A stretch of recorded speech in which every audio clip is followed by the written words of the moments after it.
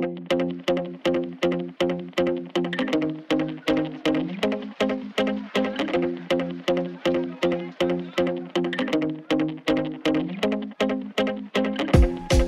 to night 4 of the Pro Farmer Midwest Crop Tour. We are in Rochester, Minnesota, and it has been a long week. It feels a little bit more like a month sometimes. Everybody, we have had a really good group of scouts out here on the Pro Farmer Midwest Crop Tour. It would be wrong if we go any further without saying thank you to them. All right, let's get to the numbers. Brian, Iowa, how'd it look? Iowa corn, 182.8 bushels per acre, and that was down 2.9% from what we found last year on Crop Tour.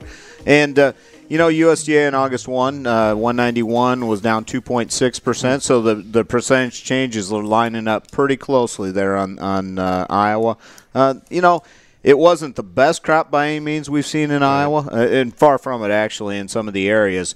There was some variability and things like that, and I think that's what's going to hold it down from being a really good Iowa crop. All right, what about that bean crop there? The bean crop pod counts in Iowa, 1107, down 8.4%. Okay. So, continuing on with the trend of reduction year over year in pod counts, big pod counts last year, not nearly so much this year. All right, that is Pro Farmer editor Brian Grady, the leader of the eastern leg of the Pro Farmer Midwest Crop Tour. Let's go to senior market analyst Jeff Wilson, the leader of the western leg of the Pro Farmer Midwest Crop Tour. What'd you get for Minnesota? Thanks, Chip. We got 170.4 bushels per acre. That's down 4.6% from a year ago's tour average. And USDA earlier this month forecast a 4.9% decline in Minnesota to 173 bushels. The story there is there's a fair amount of green snap. There's Yes. a lot of wind damage. There's some PP up there which we don't worry about, but you can see the holes from time to time in the fields themselves, which is part of the harvested acres number. Absolutely, and on soybeans.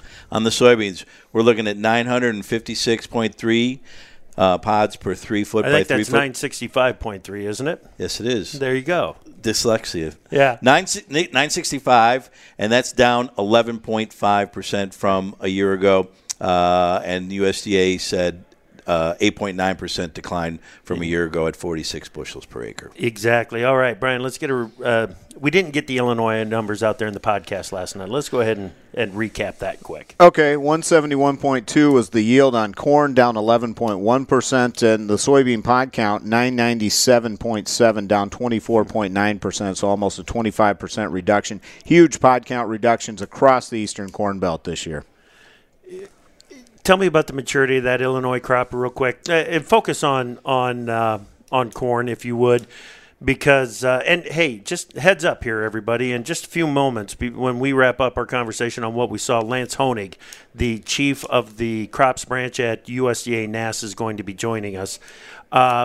The maturity on that Illinois corn crop, it improved as you went east to west? It did. The eastern side was very immature. Northwestern was immature. But in that west central area, we saw a much more mature crop. But I wouldn't say it's more mature than what we would normally see on Crop Tour. It's just maybe average in some of the best of the fields, maturity-wise. They like to call them the sins of the spring, all right?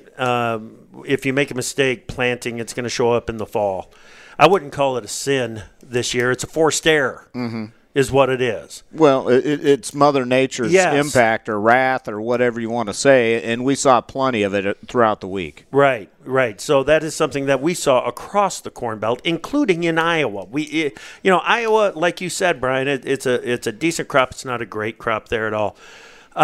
Jeff, obviously, South Dakota is where we're worried about the maturity the most. But what did you see in Minnesota today? Minnesota, we saw a crop that's behind. It's a crop that needs daylight or sunlight. It needs dry weather. It really needs that low humidity, and it needs a warmer temperature. I mean, today the temperature was 69 degrees while we're driving across. Yeah. That's not warm enough. Yeah. And the story is that it's going to take 5 weeks for some of that crop to reach. I mean, we picked some corn today that was probably just tasseled 2 weeks ago, and there was a little bit in dough, but it needs to push along. And the beans are also a little bit behind, so they need to push as well because the beans are relatively flat in those pods right now. Okay. Iowa. maturity. Iowa's a state with 3 different crops, 3 different corn crops. Got that late April planted crop, got the Mother's Day crop, and got June planted corn. And we saw some of all of it. Yeah. And I saw some of all of it on my particular route today. So, the vast majority, I would say, what I saw on the eastern side of the state isn't going to have a problem getting to the finish line unless we end the growing season early. Right. Now, there is a portion out there, those pockets, that will need some extra time. So it's kind of all over the board in terms of maturity in Iowa. And probably more so. It's probably most like Illinois that way. But it's more mature than the far eastern Corn Belt where it is in Ohio and Indiana. Final impressions. Final impressions, I just wasn't impressed with Iowa, to be honest with you. But my overall takeaway is the soybean pod counts. Holy cow. I mean, they were shockingly low to me coming across the Corn Belt. We've got 2 over 1,000. Nebraska at 1210, Iowa at 1107. And last year, every state we sampled was over 1,000. Yeah, South Dakota was at 1025 last year. And then the next lowest, I believe, was it was 1090 in Minnesota, 1208 in Iowa. But they were awesome pod counts last year. These are not normal. No. The impacts of the spring are evident. Absolutely. I've said it multiple times through the week, but they look like double crop soybeans in some cases, and they may perform that way when all's said and done. Exactly. Jeff, final impressions from the West. South Dakota is a lot like the Eastern Corn Belt. Yeah. It needs a lot of time. There's a lot of time to make up in a short, a lot of crop to push in a short period of time. And the Nebraska is just an average crop. It's good. And I think people were thinking that Nebraska would make up for the problems in Illinois this year, and I don't see it that way. Do you? No. What has happened is the irrigated crop is good, right? But it's not great, and the dryland crop is very good, yeah. But it's not enough to push up, right? Because it's like there's like a roof on top of from the irrigated crop, and it's stuck there. It's good. It's very good, and it's gonna produce a lot of bushels. But the irrigated corn put a cap on that yield. That's correct. In Nebraska, and that's definitely related to being planted late, having some compaction problems, and there was a little bit of dryness at one period of time before the guys. Crop tour is over. Great job. Want to thank one other person. Emily Carlin managed all the data while we were out here on the road. Davis Michelson helping us out with AgriTalk. Megan Peterson holding the fort down. And Vic, Megan. What did I call her? You called her maiden name. Her maiden name, Megan Vic. Good grief, Megan Vic, holding the fort down back in Cedar Falls for Pro Farmer this week. A lot of effort was put into this crop tour, just like there is always a lot of effort put into the crop production reports, the acreage reports, the cattle on feed reports. I don't care what it is. If it's a survey and it's done at NASS, it's a lot of work, and a lot of work goes into it. Let's talk with Lance Honig now. Lance is the director of the crops division there at NASS in Washington, D.C. Lance, thanks for joining us tonight. How are you? Hey, I'm doing well, Chip. Thanks for having me on. I really appreciate it. You bet. Lance, unfortunately, everybody needs to understand that Lance wanted to be with us in Nebraska City. He wanted to be with us in Iowa City, and he wanted to be with us here tonight in Rochester, and that just isn't possible. But Lance was still out here in the Midwest. He was still talking with farmers, and we're happy to have the conversation with him about some of the issues. And Lance, the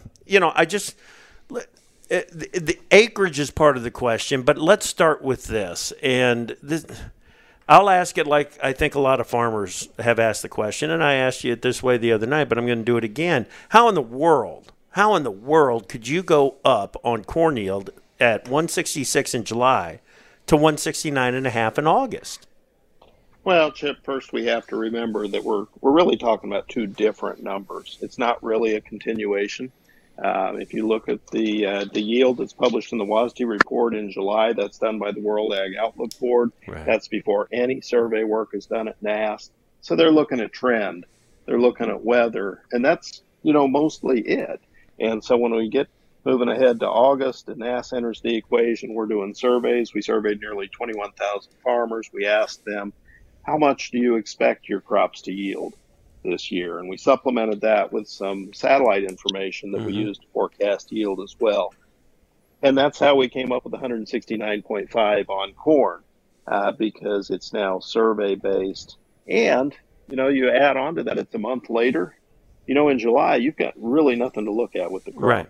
And so you're looking at much better information, a lot more complete information, just based on how we do it and because the crop's a month further along. So it's two separate, independent numbers. Right.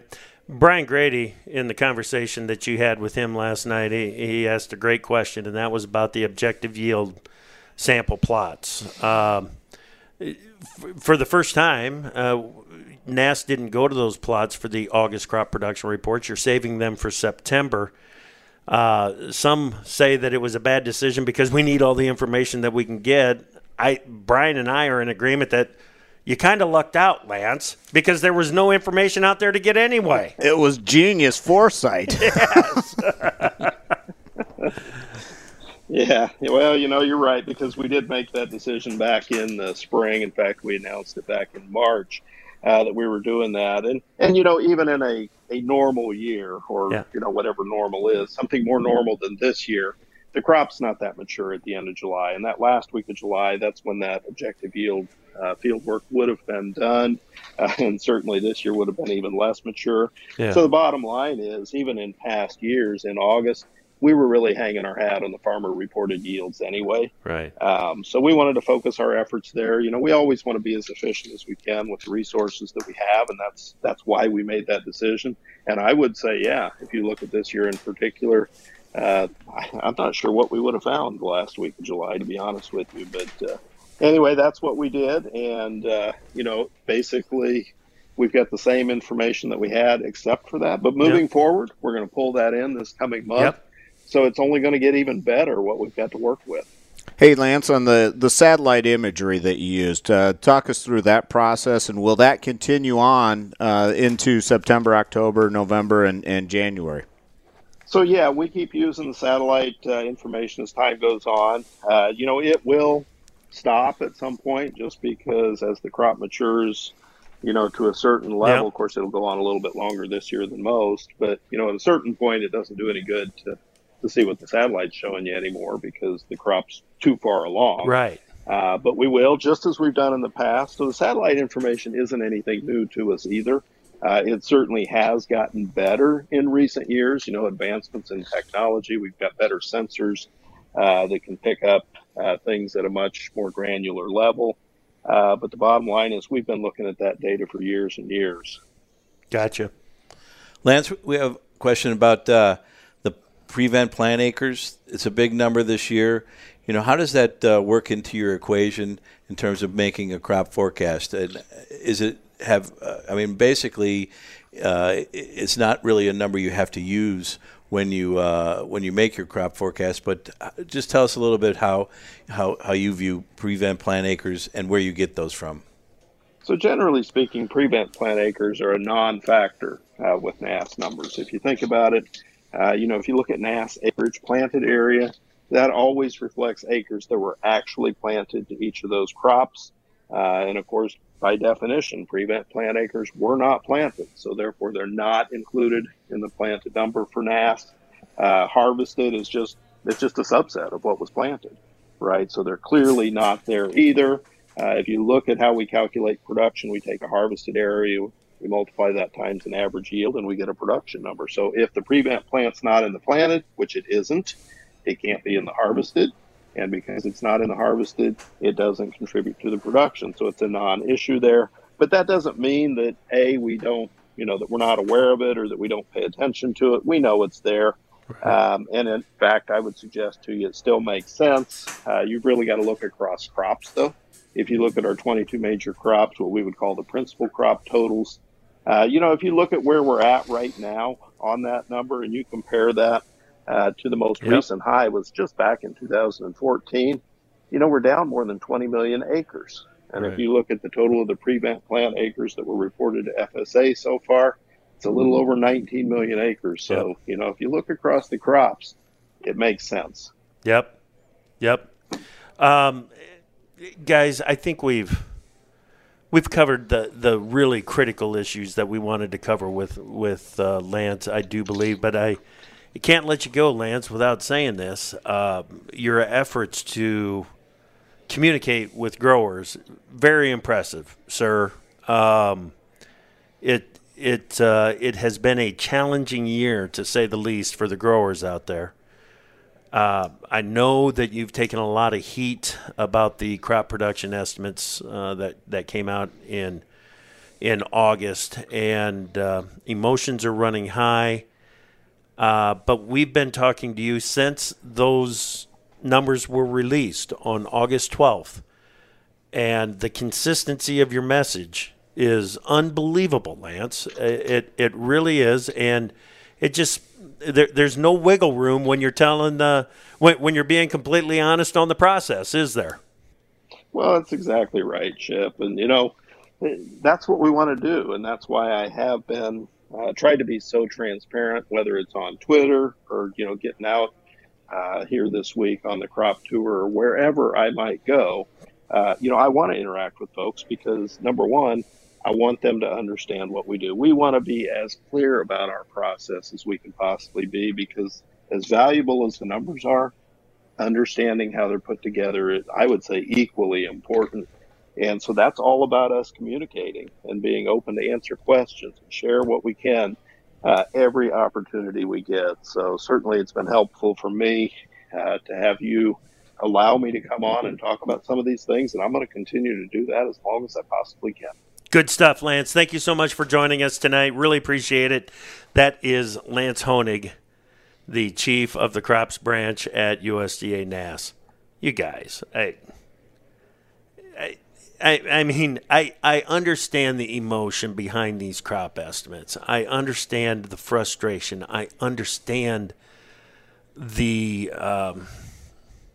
it's pain that some of the guys are feeling out there. I get all that. But the numbers are what the numbers are. And there are people out there that argue that we might be better off without these numbers from NASS, that we might be better off without the supply and demand estimates from the World Board. I don't agree with that. Market needs information. The market needs the best information that it can get at its earliest point. And that's what helps farmers make the decisions that they need to make the best decisions that they can when they need to make those decisions. Objective information. Exactly. That's what they're getting from USDA. Fair. There's no mixing. I mean, every time they do a survey, it's the same. They don't change the rules. So as this week has gone on, I've asked myself a couple of times, what in the hell were you thinking when we started this thing or took it over? And did a little bit of soul searching, okay? Think about it. I went on the tour 4 times from 1988 to 1992, that 5-year stretch. My first year back in Cedar Falls, a pro farmer, the old boss didn't think it was an important enough trip to pay for, so I didn't get to go. In 1991, 1992, I helped the former leader, Jim Quinton, run it, and then 1993 was the first year that Pro Farmer had it. The reason that I pushed for it as hard as we could, guys, is because in that first year, in 1988, when I was on tour, and then it repeated again in 1989, I saw how valuable the information was. I saw how farmers flocked to it. I saw how farmers used it, needed it. And then I started hearing all these stories about, well, you're not the only tour. Well, really? We're not?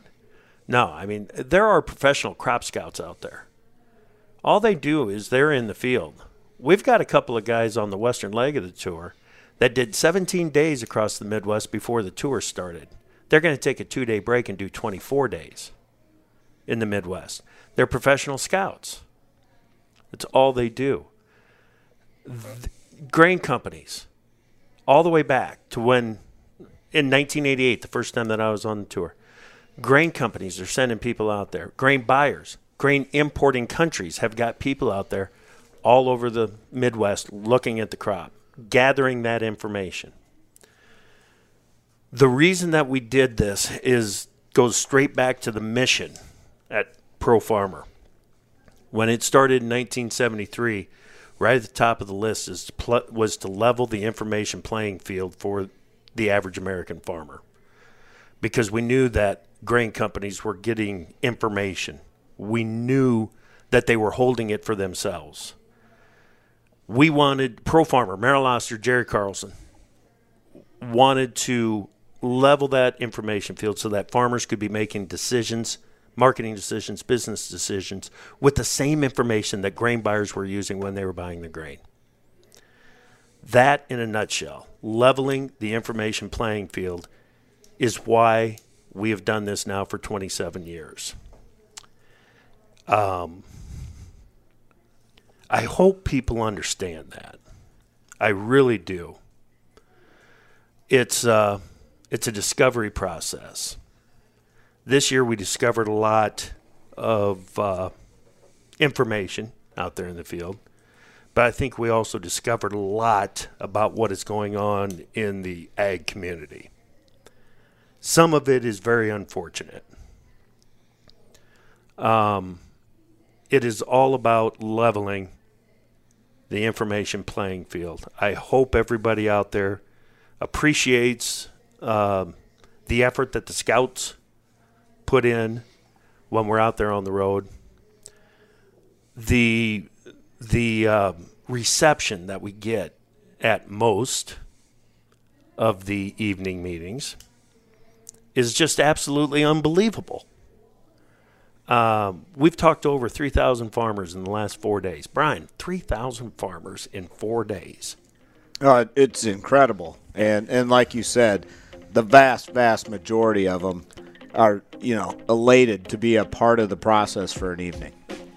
There were 3 that were not. There were 3 that showed up in Grand Island, Nebraska to yell at Chip Flory in front of a group. That's why they were there. Good for them. They got their job done. But I think you guys got your job done too. And you put on a heck of a tour this year. Good job, you guys. Let's just sign it off. All right? Signing off from the Pro Farmer Midwest Crop Tour. I'm Chip Flory for Brian Grady and Jeff Wilson. Good job, guys.